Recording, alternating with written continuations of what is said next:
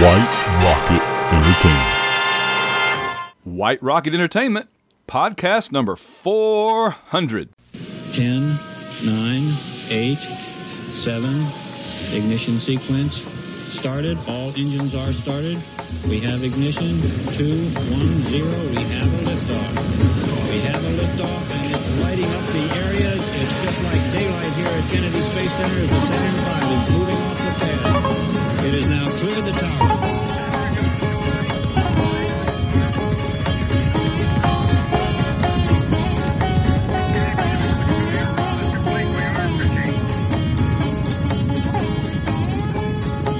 Hello and welcome to the White Rocket Podcast, brought to you by White Rocket Entertainment in association with all of our great supporters via Patreon.com. I'm Van Allen Plexico, and we are here for the penultimate Game of Thrones White Rocket discussion episode, and as always, I'm joined by my great friend and co-fan of Game of Thrones and many other things, John Ringer. Welcome back aboard, John. Thanks for having me, Van. Well, sir, we have things to talk about tonight. Let me set this up, and I'm going to kick it over to you and get your feeling on it.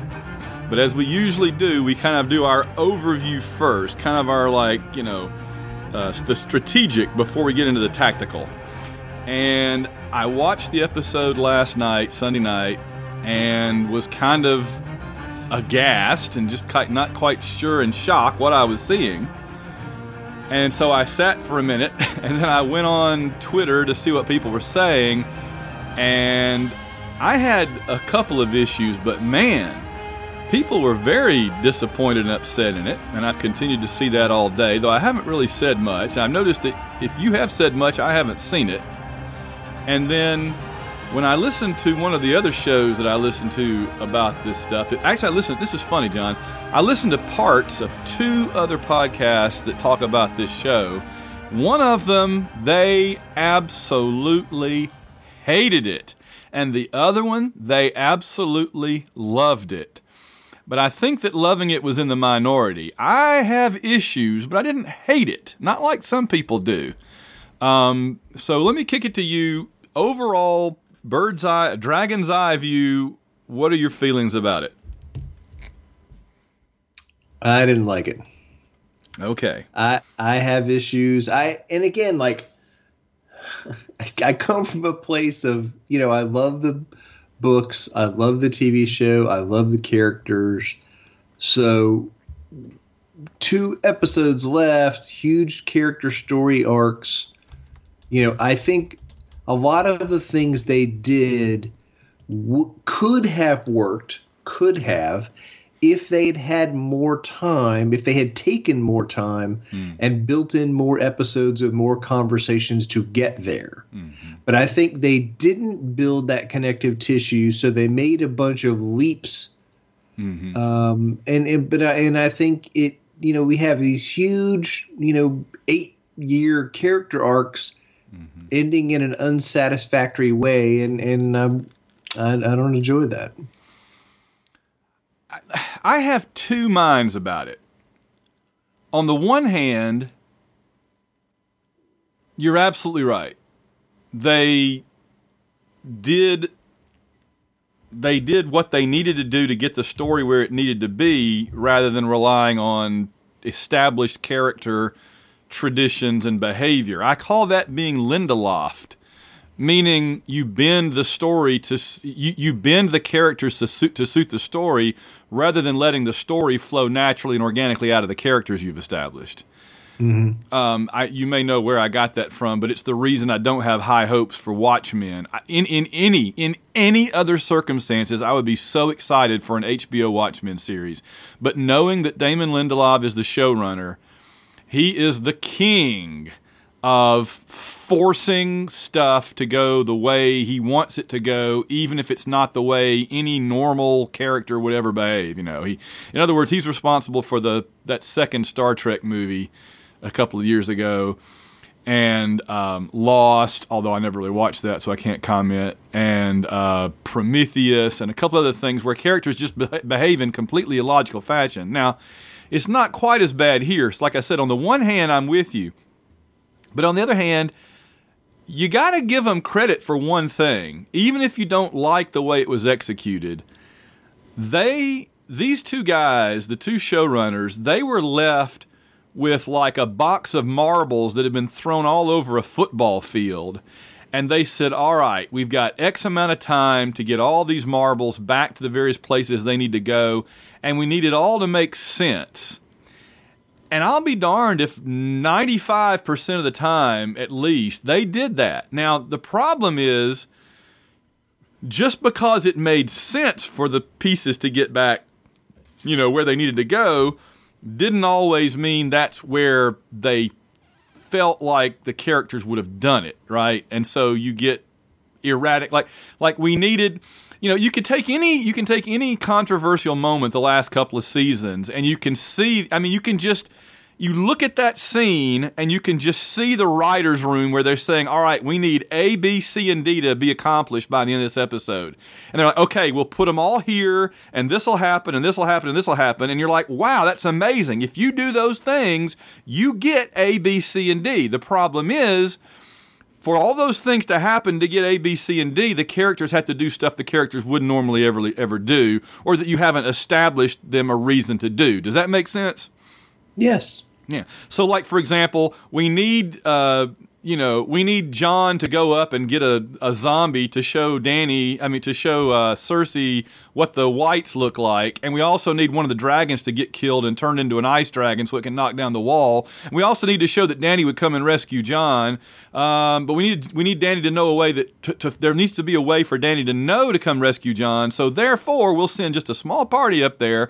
We'll have Gendry come running back and tell her at the speed of light, like the Flash, and we'll have the ice, the king, the Night King, shoot down, throw a javelin, and knock down. I mean, it just all these things happen because they need them to happen. Now, the episode last night, on a scale of 1 to 10, John, how bad do you think they did that? 1 being it was fine, and 10 being it was totally artificial. 8. Wow. Okay. Again, and I want to be clear about this. I'm not saying that they could never have gotten there with the characters. Mm-hmm. You know what I'm saying? Right. But I'm saying they chose to make a 6-episode season. Right. And end the show here instead of dragging it out another year or two or turning it over to somebody else and letting them land the plane. They chose to stay on board and land the plane themselves and cutting it short. They cut the runway short and said, just hit the ground and slam on the brakes and we're out of here. And they took the straightest line from A to B to get out of here on plot. And that's what they did. And I think, again, 8 seasons and 5 books so far of character arcs. And I think they gave some real unsatisfying endings to that. And that's why I feel the way I do about it. I think it's just a shame that this show was going to go down in history as one of the greatest, if not the greatest, television series of all time, perhaps. And I'm afraid now it's going to go down as that really good show that everybody hated the ending of. And that's a shame. That's just a shame, It's just a shame. I mean, there's 2 things about that. One is, no, this is the part that drives me crazy, okay? It's a fantasy book series where we basically had an hour and a half episode of TV Sunday night that probably cost $50 million to make. Yeah. And it had a just unbelievably epic scale and scope and budget. Mm-hmm. And we're never, ever, ever, ever going to get anything like that again in terms of the scale and scope and epicness of this story and 8 seasons of character arc build up to get there. And so that's the part that really frustrates me. Not it didn't go the way I wanted it to, but that there was so much there. Again, I'm going to say this, again, the show was better when they had a lot less money. Now, again, they had the books to ride on then, but when they didn't have huge CGI budgets, the show was better, and this episode would have been better if there was less CGI explosions and dragon stuff and more characters having a conversation. And the other part about it is the fact that before yesterday, I was like, he finishes the books. He doesn't finish the books. Whatever. I'll have the TV show. And now this morning, I'm like, please, Lord George R. R. Martin, please finish the books so that I can see a different ending. Yeah, it's funny. Before last night, I was wondering if anybody would even care about reading the last 2 books if they did a really good job on the ending of the show. And now I feel like people are going to be desperate for the books in some case. Now, some people will be like, oh, that's that thing that had a terrible ending. I'm not interested, But the people that love the books and the people that love the show and don't like the ending, I think will sell even more copies than before. And I guess in some ways this is a tragedy that it's being received this way. In other ways, it may be the best thing that could have happened to George R. R. Martin and the book publishing company. Yes. Because, I think if it had ended great, everybody would be like, well, done with that story, What, there's a book? Oh, I already know that ending, you know what I mean? Whereas now they're going to be like, oh, maybe this has a good ending. Although I wouldn't hold my breath in terms of George giving you an ending you're happier about than what these guys did. I'm not saying it's going to be a sweeter ending. I'm just saying it's going to be a more satisfying ending because he's going to take however many pages it takes to get there. Yeah. Yeah. I do have to say a couple of things about that, though. One is, somebody said, well, I'm just disappointed it didn't wrap up the way I wanted it to. And I'm like, well, when on Game of Thrones has anything ever gone the way you wanted it to? I mean, I'm like, if things went the way I wanted them to, Robb Stark would have survived the Red Wedding and still be alive. So it's not that things happened that we didn't want to happen. It's that they happened in a way that either was anticlimactic or forced, artificial, or not logical. Is that fair? 100%. No, there's a big difference between, like, we had this conversation earlier in my house. Like, there's a big difference between the early episodes of the show, which had kind of a nihilism worldview. There's a big difference between that and just like what you just said about poor execution. Right. Yeah. I mean, it's not the same thing. I would put to you that the same general things that happened in that show last night, you could take that script and you could keep almost there's a couple of things you'd have to pretty drastically change, but you could keep almost everything and do it slightly differently, and it would work a lot better. Yes. And we're going to get to those when we get into the characters in just a minute. But a couple of other things real quick. I'm not surprised because I've been saying all along, I've been comparing it to Babylon 5. And by the way, I thought I was being this original genius by comparing it to Babylon 5. And I go over to the Babylon 5 group, one of several. There's several huge Babylon 5 groups on Facebook. And I went over to the main one, and it's like thread after thread after thread on there is comparing Babylon 5 to Game of Thrones or complaining that people are comparing Babylon 5 to Game of Thrones. So I as a fan of both, I don't know why that's a bad thing or a thing at all other than just they're similar. But, I told you that I predicted how this season would go based on how Babylon 5's ending went, and it's been exactly the same. The irony is that this episode of Babylon 5 from last night was called Endgame, which they don't need another thing called Endgame right now.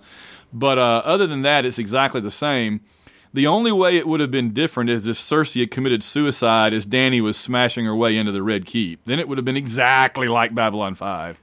If Cersei had set off all the wildfire in the entire city and she had been the one to burn the city up instead of Dany, and then Cersei had jumped out the window right before the dragon got to her window, that would have been exactly like Babylon 5. But honestly, that would have been a more satisfying ending than what we got last night. Mm-hmm. But the reason I was going to compare it also is that when Babylon 5 Season 3 was happening, that was the setup, and everybody loved it. And then when the first 6 episodes of Season 4 happened, which settled the business with the shadows and everything, which is like the Night King, people hated it. So it doesn't surprise me when you get that many people that invested and they love the setup, they all design their own endings. And so I totally agree that much of the complaint is about the execution of the ending, but I think a fair amount is people that just wanted what they wanted to, they had their own headcanon and they wanted to see that rather than what what actually happened, you know. And yes, there's a lot of people that were never going to be happy unless it was exactly their way, and it wasn't going to be their way. Yeah. Has any creative team stock ever risen so high? These guys were given 3 Star Wars movies and then fallen so low so quickly. I mean, right now, Star Wars fans are like, no!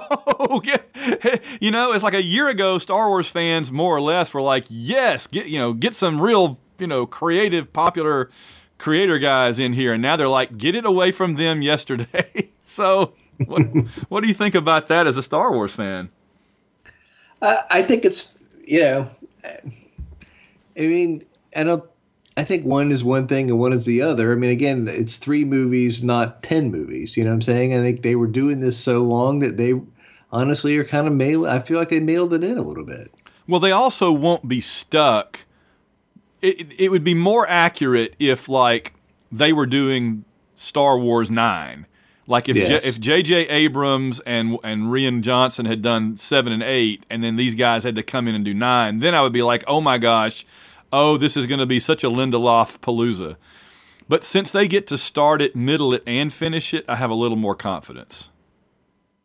That's fair. All right, let's dig into the characters and the arcs here. I've got a list of quite a few. I mean, you came up with some, and I added a few, and we can dig through them and just kind of what stream of consciousness. What we think. Before we do, though, this is where I need to. I've been doing it at the end, but to be fair, as our next to last episode, let me go ahead and thank all the folks who keep our programs on the air. Our patrons keep us going. That's the reason that you get to hear these shows, and for as little as $1 a month, you can join their ranks and help support our programs and get all sorts of things back as benefits. Over the last few months, John and I of the White Rocket Network, we've given away tons of free books, just mailed them out to people. We have video things. We have special podcasts that only our patrons can hear for weeks at a time. We have quite a few perks. We have fantasy leagues and various things, if you like that. And here are the folks that keep the electricity on at the Palatial White Rocket Studios currently. We have to thank Brennan O'Dwyer, Samuel Salvatore, Christopher Burleson, Carl Von Drunker, and Phil Amthor. And then, of course, there's Winston Body, Willie Carden, Susan Trawick, Ben Spooner, Stephen Thompson, Chris Usher, Justin Bean, Steve Trawick, and Richard Stevens.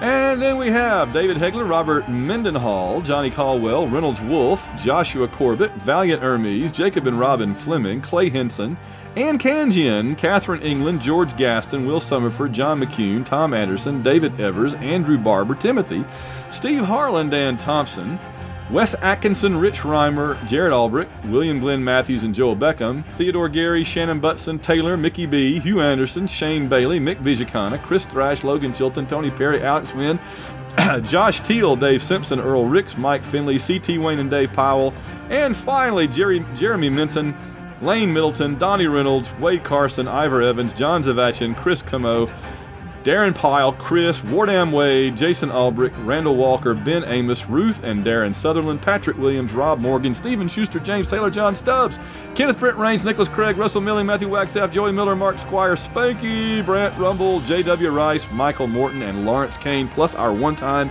and anonymous donors. Thank you guys all so very much. And you may not always out there want to hear the entire list, but you know what? We read the entire list every show that we can because that's how much we appreciate you guys supporting the shows. And for those of you that are not yet a member, you'll get your name called out too. So just go to www.plexico.net, plexico.net, and you'll see the link to become a patron, or you can just go to patreon.com and look up Van Plexico, Van Allen Plexico, Plexico.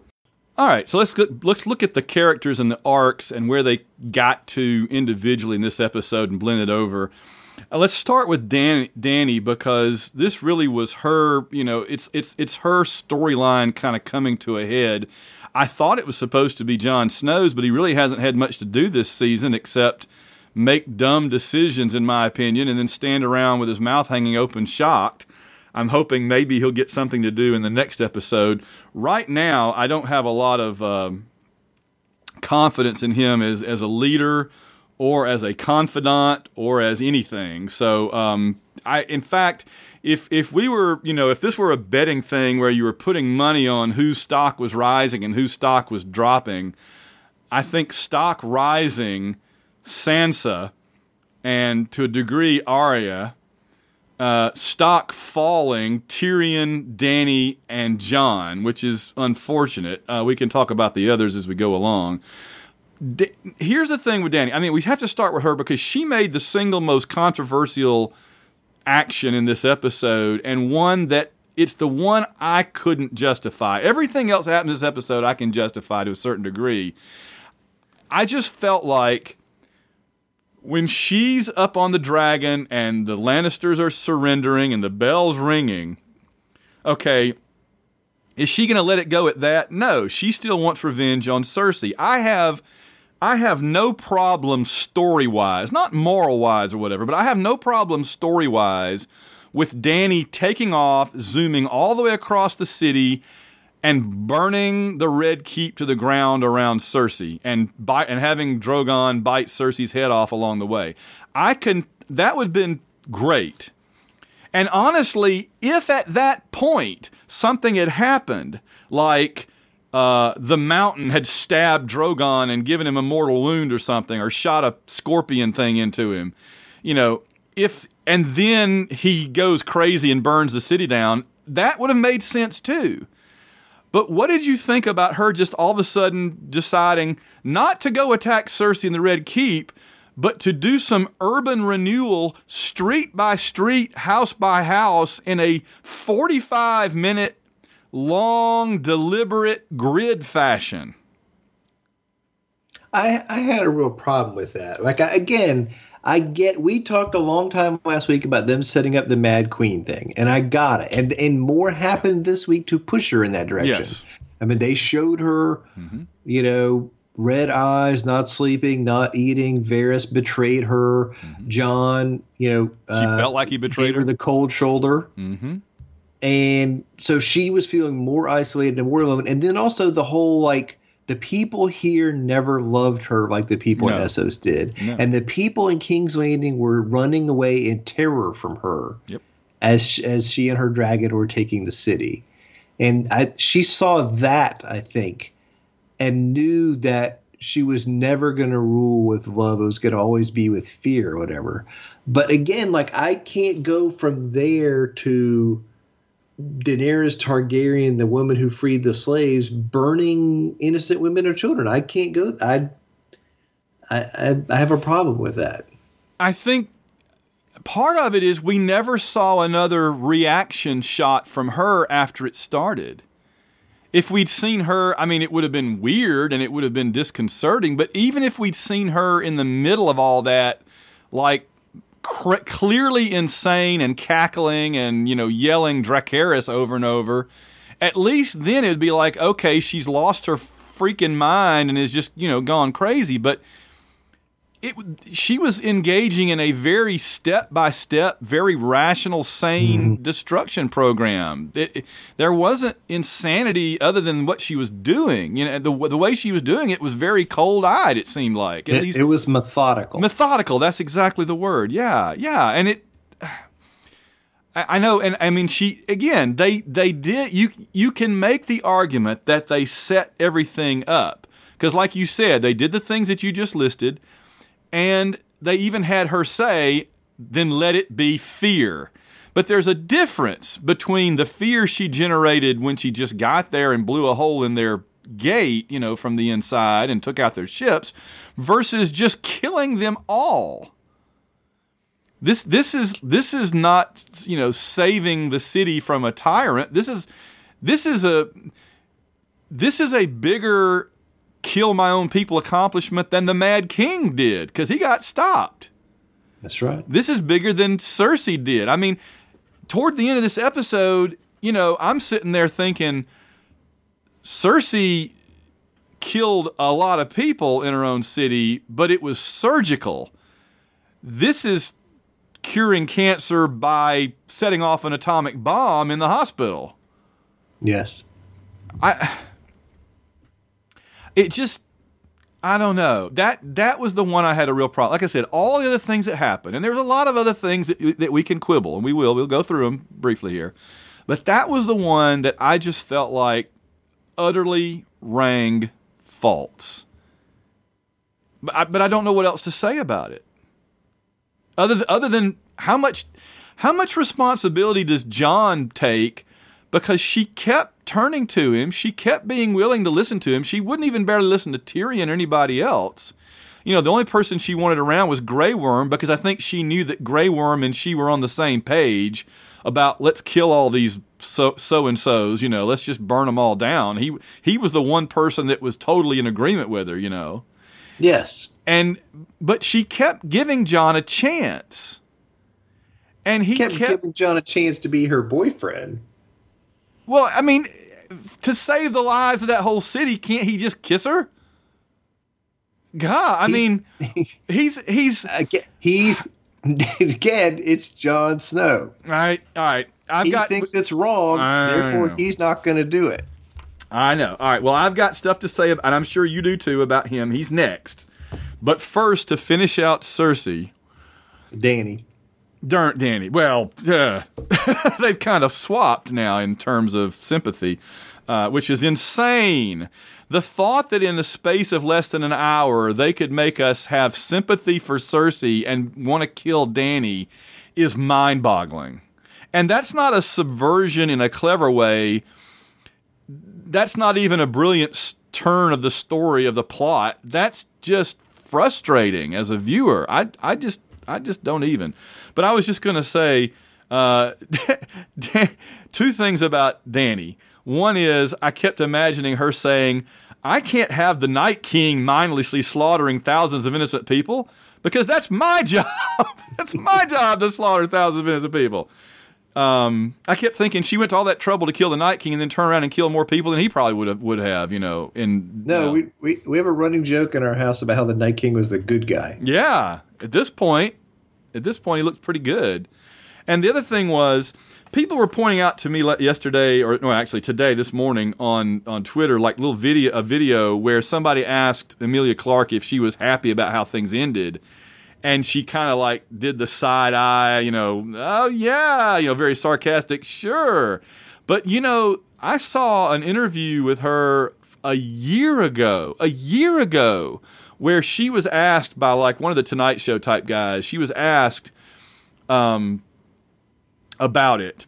And she said, something to the effect of, she said, I hate the fact that people are going to leave her, you know, her character with that taste in their mouths. But again, I want to go back to what I said at the beginning. I would have been okay with this, but they just didn't get all the way there before they flipped the switch. Do you know what I'm saying? Yeah. They didn't build the railroad tracks to deliver this. They thought they did.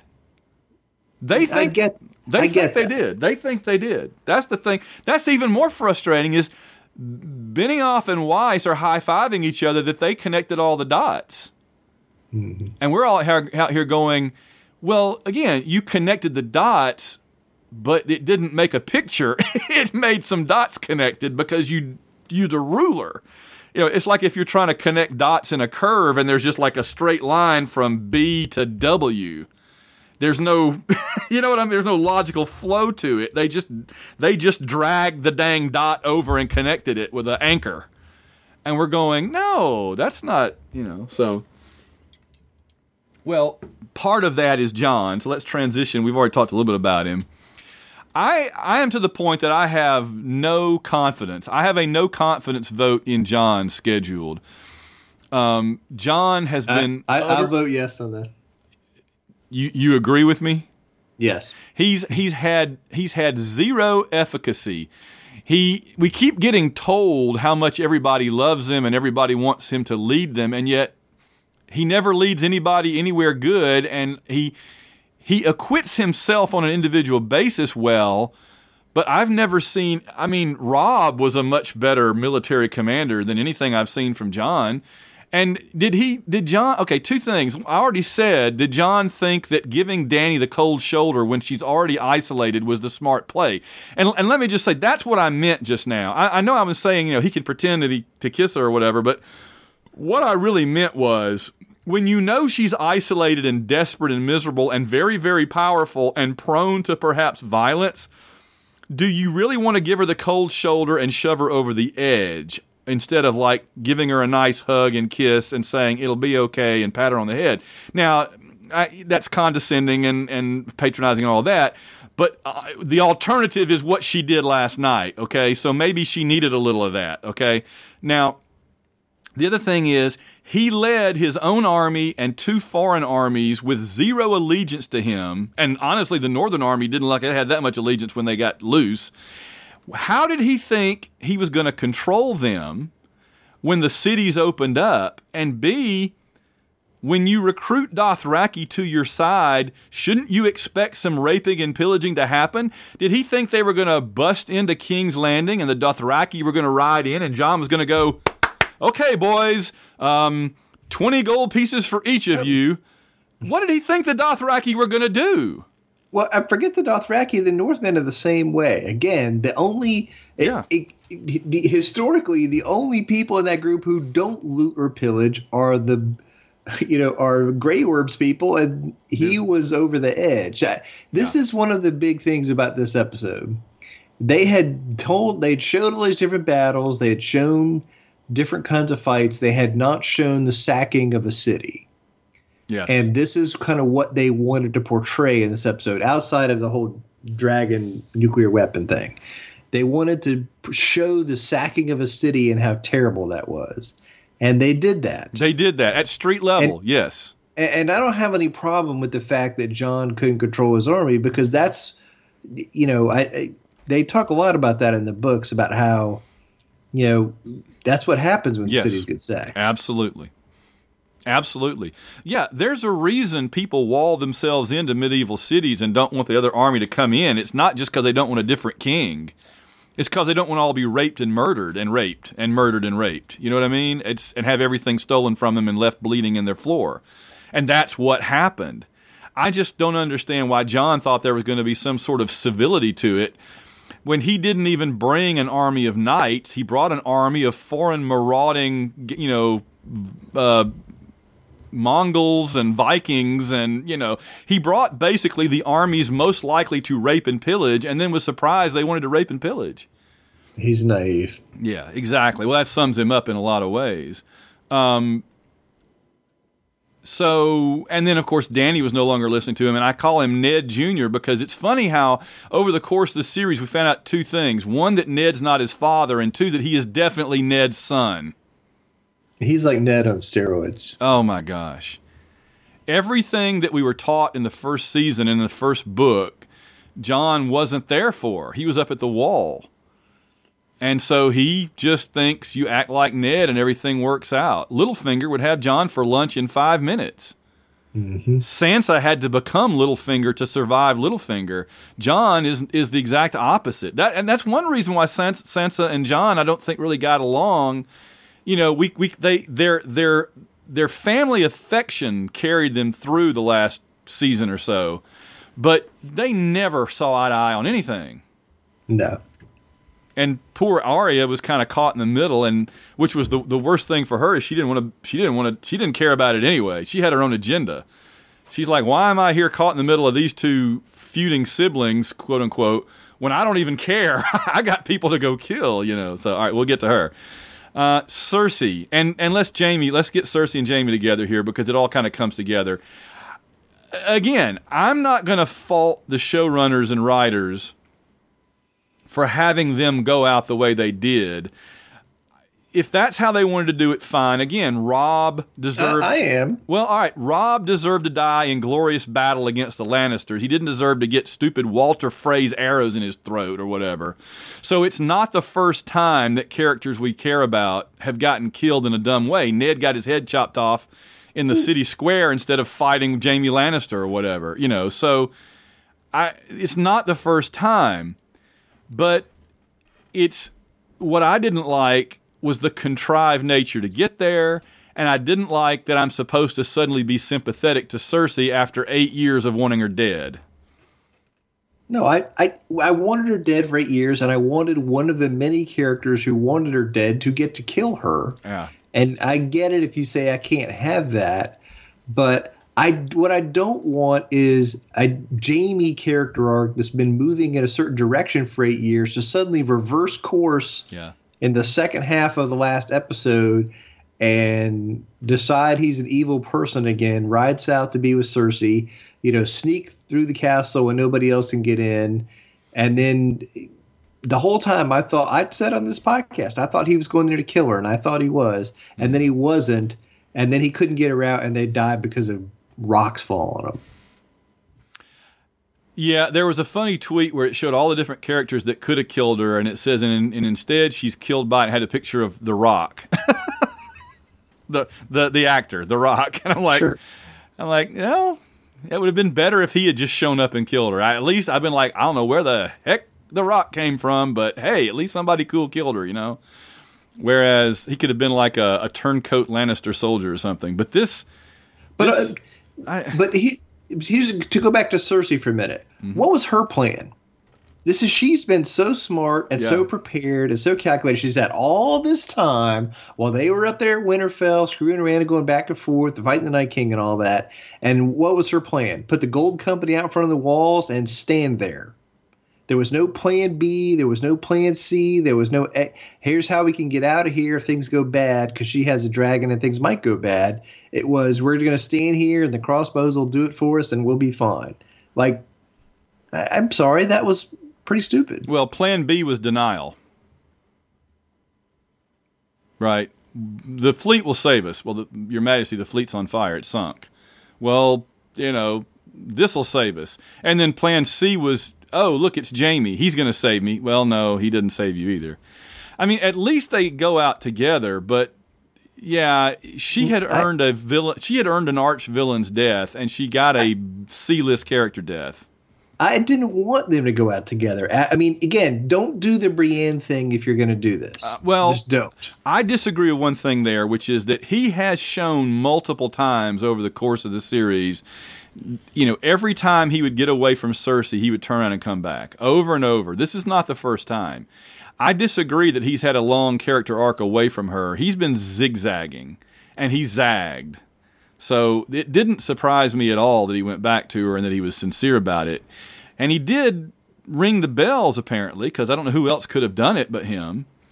But I just felt like he was with her in the final moments and trying to get her out alive. And he was saying, forget the throne, forget being a queen. Let's just you and me get out of here together. And just the two of us go live in Essos or something, or Dorne. And that worked for me. I wish that he'd turned around and then Arya had been standing there and stabbed her. That would have been even better. But Arya was too busy, dodging fire and screaming people and getting trampled and stuff. So what about Arya?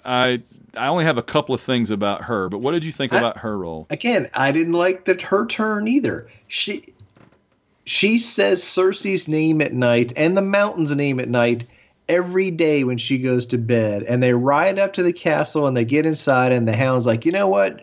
You shouldn't do this vengeance thing. It's bad for you. She's like, okay. And walks out. Is that what happened? I thought that she got the sense the whole thing was falling down. Don't do this. Well, he said, you want to be like me, right? Or something like that. Well, and then he said, if you stay here, you're going to die, and you're going to end up like me and die. But she was prepared to die. She left Winterfell and said, I'm not planning on making it back. Right. So I had a problem with her turning away from those things. Yeah. I guess it just didn't register with me that that's what she was doing. I mean, I know they were down there in the map room and they had that discussion and he's like, you don't want to be like me. I didn't realize she turned around and left, though. I thought she was just going a different direction or something. I don't... No. Okay. She was like, no vengeance for me. I'm good. Okay. And again, this is where, again, it goes the pacing thing. they could have had an episode or two in between Winterfell and now where she and the Hound are riding on the horses and they're sitting around the campfire having this conversation back and forth and a much more fully developed nuance kind of thing instead of this last second, don't do this, okay. Yeah. Again, the seams are showing, right? They're connecting dots with long straight lines rather than curves, and that's what's very frustrating, yeah. That one bothers me. It's just that it wasn't as obvious to me because with so much going on, I just kind of missed that that's what she did. I thought she just realized the whole place was about to crash and that Cersei was going to be dead anyway, and she needed to get the heck out of Dodge, or she would be dead also. And so she starts trying to get out and help as many people get out as she can along the way. I was sorry though that we've still got one more episode. But one of the things we expected to see was Arya putting on somebody's face, right, and sneaking up on somebody. And the only person she's done that to so far, I guess, is Walder Frey, right? Yeah, that's disappointing. Again, like it would have been a great thing for her to do it in the castle. I swear, I thought that was her when Jaime came up to Cersei in the down in the dungeons or whatever. I'm like, up. It's going to be Arya, and then I realized, it is Jaime. Another missed opportunity. Let's see, Sansa. There's no character on this show that my view has changed of more over the course of the years, and it's not just the ham-fisted last couple of seasons, it's the overall course of the show. I never liked Sansa in the book. She was always my least favorite point of view character. I had zero interest in her at all. Over the course of the show, I haven't liked her very much, although the actress has obviously done a great job, and I've cared more about her than I ever thought I would. But I got to tell you, from the end of last season through now, she seems like the only person with any kind of royal blood that has a clue what she's doing. Right now, she's my number one choice to be the ruler of whatever little is left when all this is over. 100%. In fact, I tweeted a picture today of Sansa, Arya, and Brienne, and I said the queen, the hand of the queen, and the head of the Queen's Guard. Now, I realize Arya is not hand of the queen material, but still, you know what I mean? She could do it. She could do it. Did you ever expect Sansa to look like the most level-headed, calculating, sane leader, and that everything she said turned out to be true all along, and Jon was the stupid idiot all along? I just didn't see it coming. I didn't see it coming, but she's there. She's there, yeah. So clap for Sansa. And it ties into the next character we're talking about, Tyrion, which is, again, he used to be the smartest person. Yeah. And he's been a complete idiot for 2 seasons plus, and it continued in this episode. He hasn't had every episode, John, you and I sit here and say, Tyrion has got to get a win soon. And honestly, when Dany said to him, don't fail me again, I'm like, you should have set fire to him when you set fire to Varys. In fact, somebody asked me last week before this episode, somebody asked me, who do I think is going to be on the throne? And they actually said, I think Tyrion's going to be on our throne. I'm like, if I were Dany, I'd have already set Tyrion on fire and Varys on fire and probably Jon on fire. I'd be working my way through middle management at this point because these people are leading her astray. This time last season, I was, enamored of all of them. But at this point, they're all the gang that can't shoot straight. I have no confidence in any of them. They're all on the hot seat, to use our college football terminology. Tyrion's on the hot seat. Tyrion's $40 million contract as the offensive coordinator for Dany is really starting to look like a bad investment. He's really going to be on the hot seat next week, I think. Yeah, literally. That's no kidding. So he did make a good effort, right? He came up with more plans, and it's really tragic in a way because what Tyrion is doing, and let me just say, for all that we're saying about the characters, man, Peter Dinklage is just killing it. He's awesome. He needs another Emmy. I mean, I thought most of the actors all were doing fantastic jobs. Maisie Williams as Arya, just killing it.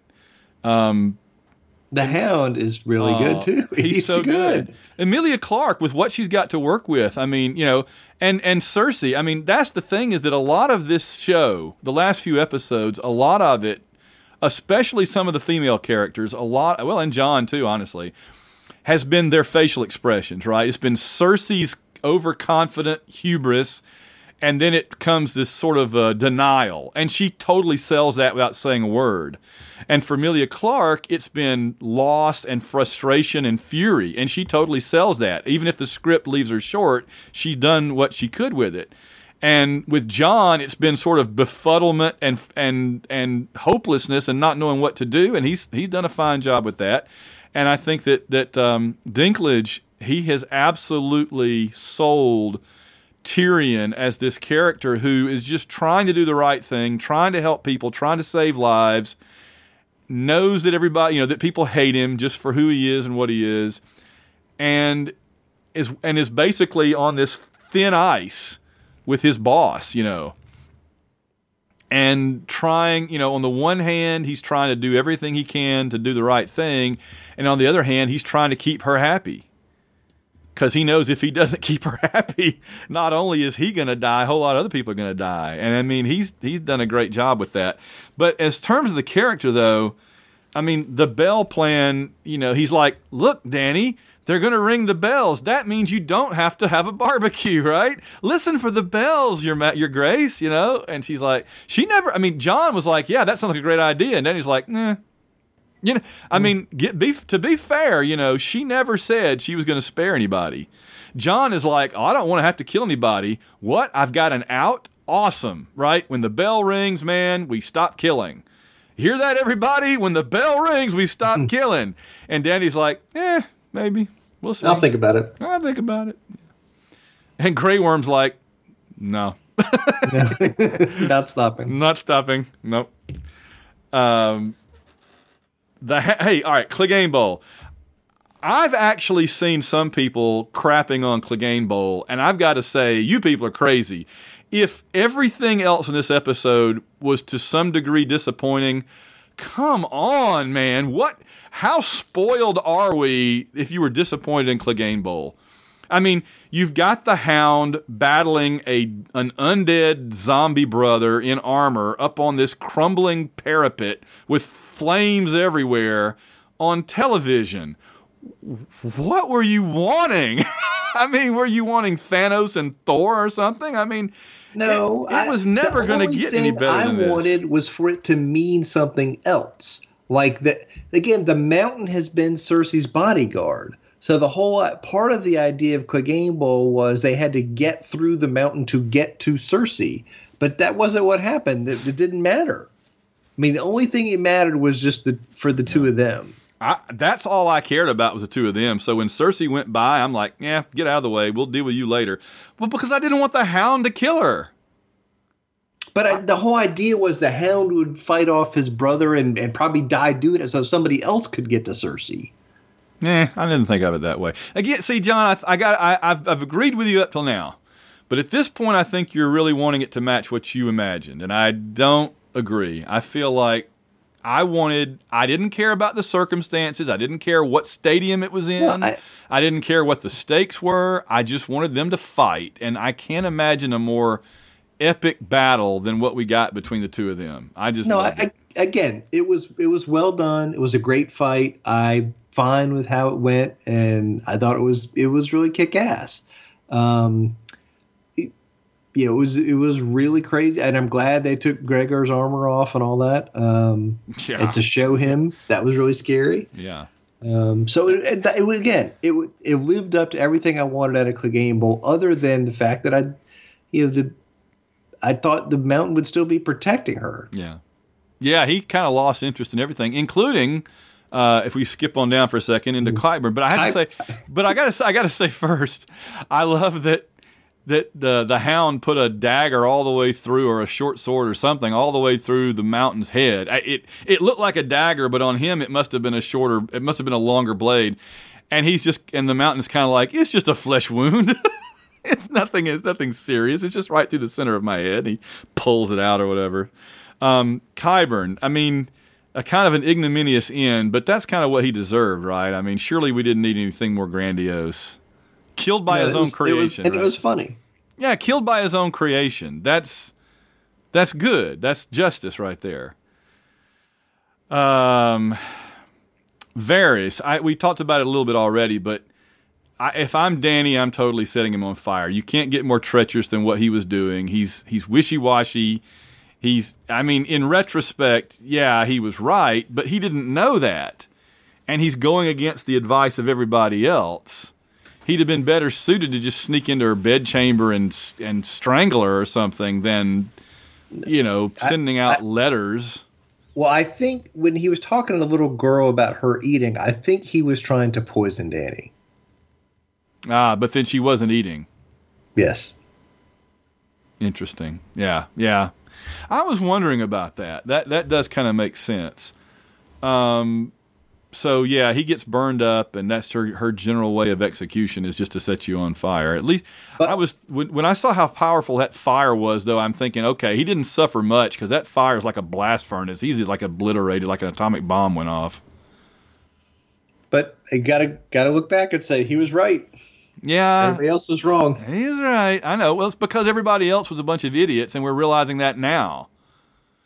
Again, it's kind of like, re-ranking the top 25 after every Saturday. I'm re-ranking them now in terms of desirability, and honestly, an alcoholic evil queen like Cersei now is higher up than a crazy person who sets fire to cities because she's mad. I mean, in every way, in every connotation of the word. And Jon stock dropping, Tyrion stock dropping, Dany stock dropping, Cersei stock rising, even though she's dead, and Sansa's through the roof right now. Euron, we didn't care about him in life. We don't care about him in death. He's gotten to do way more than that character ever should have gotten to do. Again, in the TV show, he's a cartoon character villain. He is cheesy and stupid. He's a better character in the books, and I didn't care about his fight with Jaime, and I didn't need to see it. Like, I'd have been happy if he just blew up on the ship. Yeah, I mean, what was the point of, if Jaime's going to die anyway in a rock slide, what was the point of him being stabbed by freaking Euron? Just so that he could kill Euron? Yes. Okay, well, and then Euron didn't even die. He just lay there laughing or something. I killed Jaime Lannister. Well, congratulations. Here's your trophy. Now die. Somebody summed it up very well. I forgot where I read it this morning, but they said Euron seemed like a pirate character from some other show that wandered over. I thought that was pretty good. Davos. The only question I have about Davos, because he didn't do a whole lot in this episode, he's like older Jon now. He just stands around with a befuddled look on his face going, what's going on? I mean, where's the wise sage counsel we got in years past? They're just all at the mercy of Dany. The wise sage counsel requires time for conversation, and we don't do that. We don't do conversation in these latter days. What was Tyrion? Was it Tyrion or was it somebody else? Tyrion wanted him to smuggle a boat and smuggle Jaime basically to the boat, to pick Jaime cove so he could go in and get Cersei and get out. Yeah, that's right.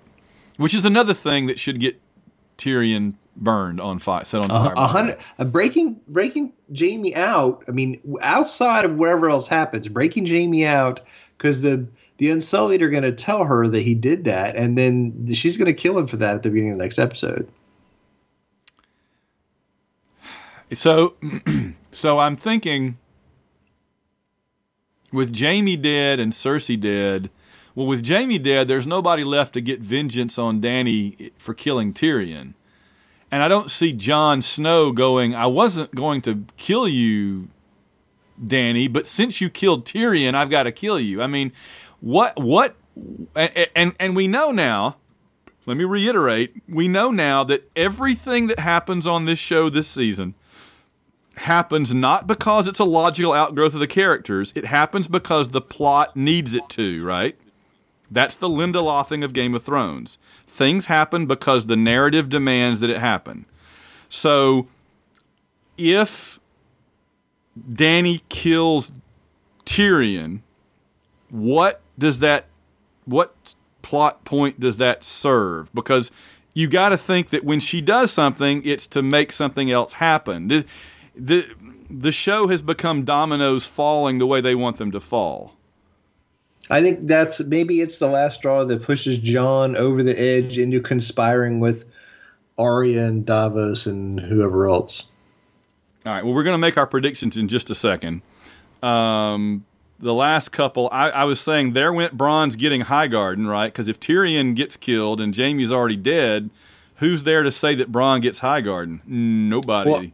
Well, and the consolation prize again was River Run, but that was from Cersei. Yeah. So I don't think he's getting either. He's back to being a wandering mercenary again. Oh, man, there went his Social Security. And then this is the other scenario for Tyrion, though, that Bronn shows up and shoots him. Oh, God. I thought you were going to say and breaks him out or something, but yeah, I guess at this point, yeah. And finally, the Golden Company, if only they'd brought their elephants. Think how much better off, right? Because the Dothraki would have had barbecued elephant to eat after the victory. I did appreciate how long they lasted in this fight. It was really funny. Yes. The Golden Company, and in fact, I would have enjoyed it more if I had realized at the time that was the Lannister army inside the city, because they're all wearing gold, and so I'm thinking, oh, that's more of the Golden Company. Later, I realized, oh, that army that surrendered and then picked their swords back up were the Lannisters. I would have enjoyed that more if I'd realized it, because I hate the Lannisters and want them all to freaking die. And if I'd realized that's who they were, I'd have been on Grey Worm's side like, heck yeah, kill them all. They're freaking Lannisters and I just can't stand them. Going back 8 years, But is that wrong of me? I'm sorry. But I don't care. It's a TV show and I can feel that way. But yeah, the Golden Company, I don't think Cersei got her money's worth at all there. Any other moments that we haven't mentioned or characters we've neglected? I thought I was pretty comprehensive on the characters between what you had and just what I had. The scenes with Arya running around the rubble, that didn't do a lot for me. Oh, I didn't mention. But all right, well, the last thing then for that, she gets the horse and it's a pale horse, and I'm thinking, death rides a pale horse, right? As soon as that horse came that was up, the metaphor hitting you in the head. Hitting in the head like a friggin' baseball bat from swung by the mountain was that she is death riding a pale horse. So, see, when Benioff and Weiss said a couple of weeks ago that in the writer's room they kind of all looked at each other and said, hey, let's let Arya kill the Night King. Well, that told me a couple of things. One, if she kills the Night King, she can't really go and kill Cersei, because that would be the two big bads being killed by the same character. And a show this big, that would just be weird, right? To have the same... If it was the Arya show starring Arya, then yes. But on a show with this many other leads, you don't have one do both, because it kind of devalues all the rest of them, that she has to do everything, okay? So there was no way Arya was ever going to kill Cersei after she killed the Night King. But the other thing I was wondering was, when they decided to let her kill the Night King, did that mean she wasn't going to be killing anybody else? So I'm wondering what's left for her to do now. I think her getting on the pale horse means she's going to kill Dany. Her seeing the people die in the streets, and see their suffering at the Dany's hands means that she is going to go kill Dany. Yeah, and Jon may want to stop her and may not at this point. We don't know. All right, last question on this then. I want to know what you think about this. We have rooted for Dany through thick and thin for 7 3/4 seasons. We loved her. She was one of our favorite characters. We wanted her to succeed. When she got on the boat to come to Westeros, that was one of the high points of the entire story. We loved it at the end of that season. Have they succeeded in just a couple of episodes? And I know people are going to say, no, they've been planting the seeds for years that she could go crazy. I know. But as you and I have documented tonight already, they haven't it's like if we need to get her from New York to Los Angeles, and they've been documenting getting her from New York to Cleveland, and in one episode they took her from Cleveland to Los Angeles. That's the problem I think that we have, right? 100%. And again, you're right. It's a good analogy because she was going that direction. Yeah. And so they were heading that way, but they didn't finish it. No. And they didn't go far enough for me to buy it. So, that being said, I'm glad all right, so we're on the same page there. That being said, are you down with killing her as the only solution now, or are you mad that they forced it into this and you don't want it to be that way? Is that makes sense? Sure. How do you feel about her if she's killed in the last episode? I honestly, again, it's TV show Danny now, and TV show Danny just killed 1 million people. Yeah. That's the population of King's Landing, Yeah. okay? And so I think she has to die. Okay. And she needs to die, and so I want Arya or Jon or whoever else, all the above, Okay. Davos, Tyrion, whoever else, to kill her in the next episode. So- I want that to happen. So 7 seasons of Danny, the good guy, the good girl that we were rooting for, doesn't matter. After this one incident, you're ready to throw her out throw her to the wolves. No pun intended.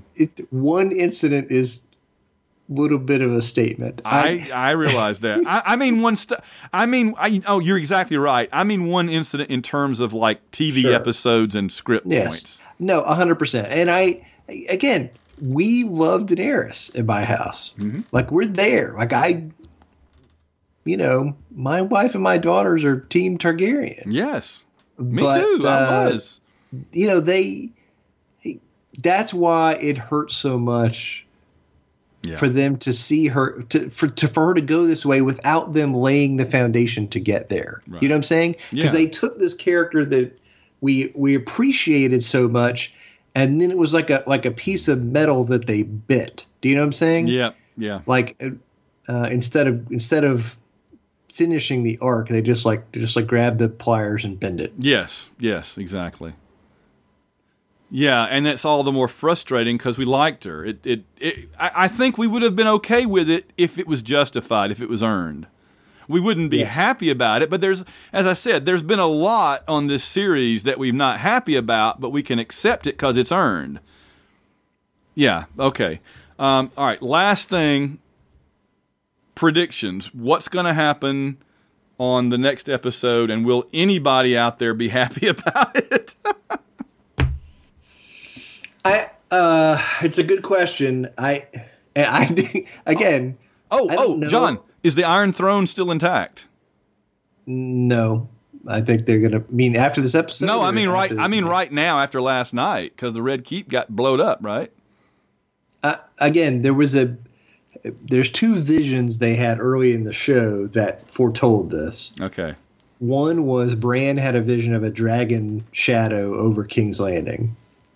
And the first one was Dany was in Karth in the Warlock's Tower. There was a vision of the throne room in King's Landing and the Iron Throne, and the room was in rubble and the roof was destroyed, and there was like this gray white stuff falling everywhere.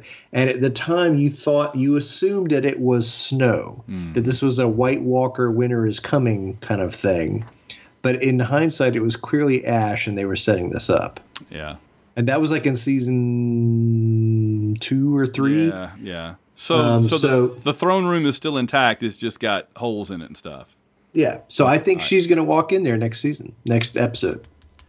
But no, my prediction is, again, I think she probably kills Tyrion, or tries to kill Tyrion at the beginning of this episode for freeing Jaime. I think I think Jon and Arya and Tyrion and Davos and whoever else tried to kill her because they can't live with what she's done. And I think Arya is going to succeed in killing her, even if she dies doing it. And I think here's my big prediction. I think if Jon Snow lives, he will not be king. He'll be too upset by what happened and how he never wanted to be king and all that. And he's going to go back and he's going to end up just walking out in the woods in the north. Yeah. That's going to be his. And all I want, you said what will I be happy with? I just want a couple of minutes of characters I care about at the end, like an epilogue, like Sam and Gilly living happy ever after and Sansa living happy ever after. That's what I want. Who ends up on the throne? Gendry? I mean, who are you left with? I think at that point it's going to be like Sansa. I think like they probably ask her to be queen. She's the queen in the north. I don't know. I mean, it's funny that the Baratheons currently have the legit claim, at least until Dany takes over, and he's been legitimized, although by Dany, who's about to be sworn in as the legitimate ruler. So Gendry to me seems like the logical person to end up as the king. Nobody's going to make him the king. Well, I mean, they made freaking Joffrey the king. I mean, I know, but again, it's not about lawyers and claims. Yeah, all that. It's about armies and who's smart enough to take it and control it or whatever. And we've talked about that. Yeah, the Lannisters are gone. The Starks are in the north. The Baratheons are him.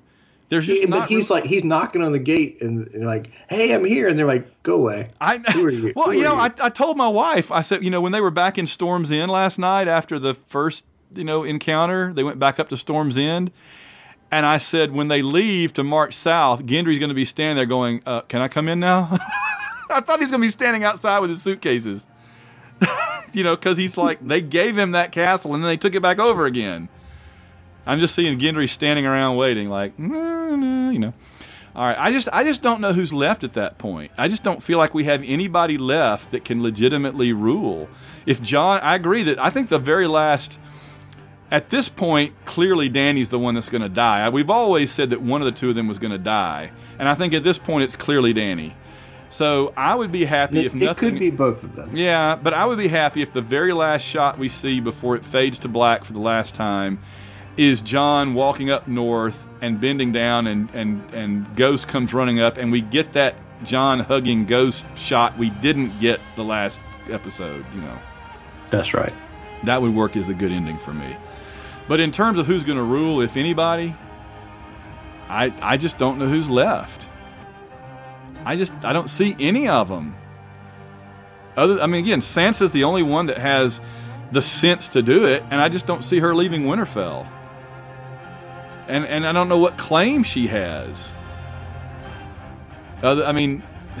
She was married to Tyrion. Are you going to say that it goes to Tyrion, but he's dead because he was the little brother of the queen, and then goes to her as the wife of the, kind of like the way Cersei got it from Baratheon? I don't know. Oh, well. All right, well, I guess we'll find out in a few days. So, all right, any last thoughts? Please write the books, George. That's what I need. I need to see how you get there. Need to see how you're going to connect the dots, George. All right, well, that's going to do it for another episode. We've only got one more to go. Crazy. One more to go after all this time. It's hard to believe. All right, well, we'll see you guys next week for our big wrap-up, and we'll slice and dice the whole thing up and tell you what we thought about it and talk about it. And until then, the Rocket's going to get out of here for another episode. Thanks a bunch, John. Happy. All right, see you later.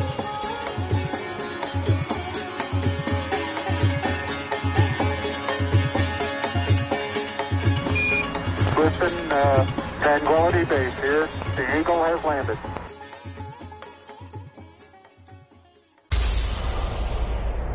This has been a White Rocket Entertainment production.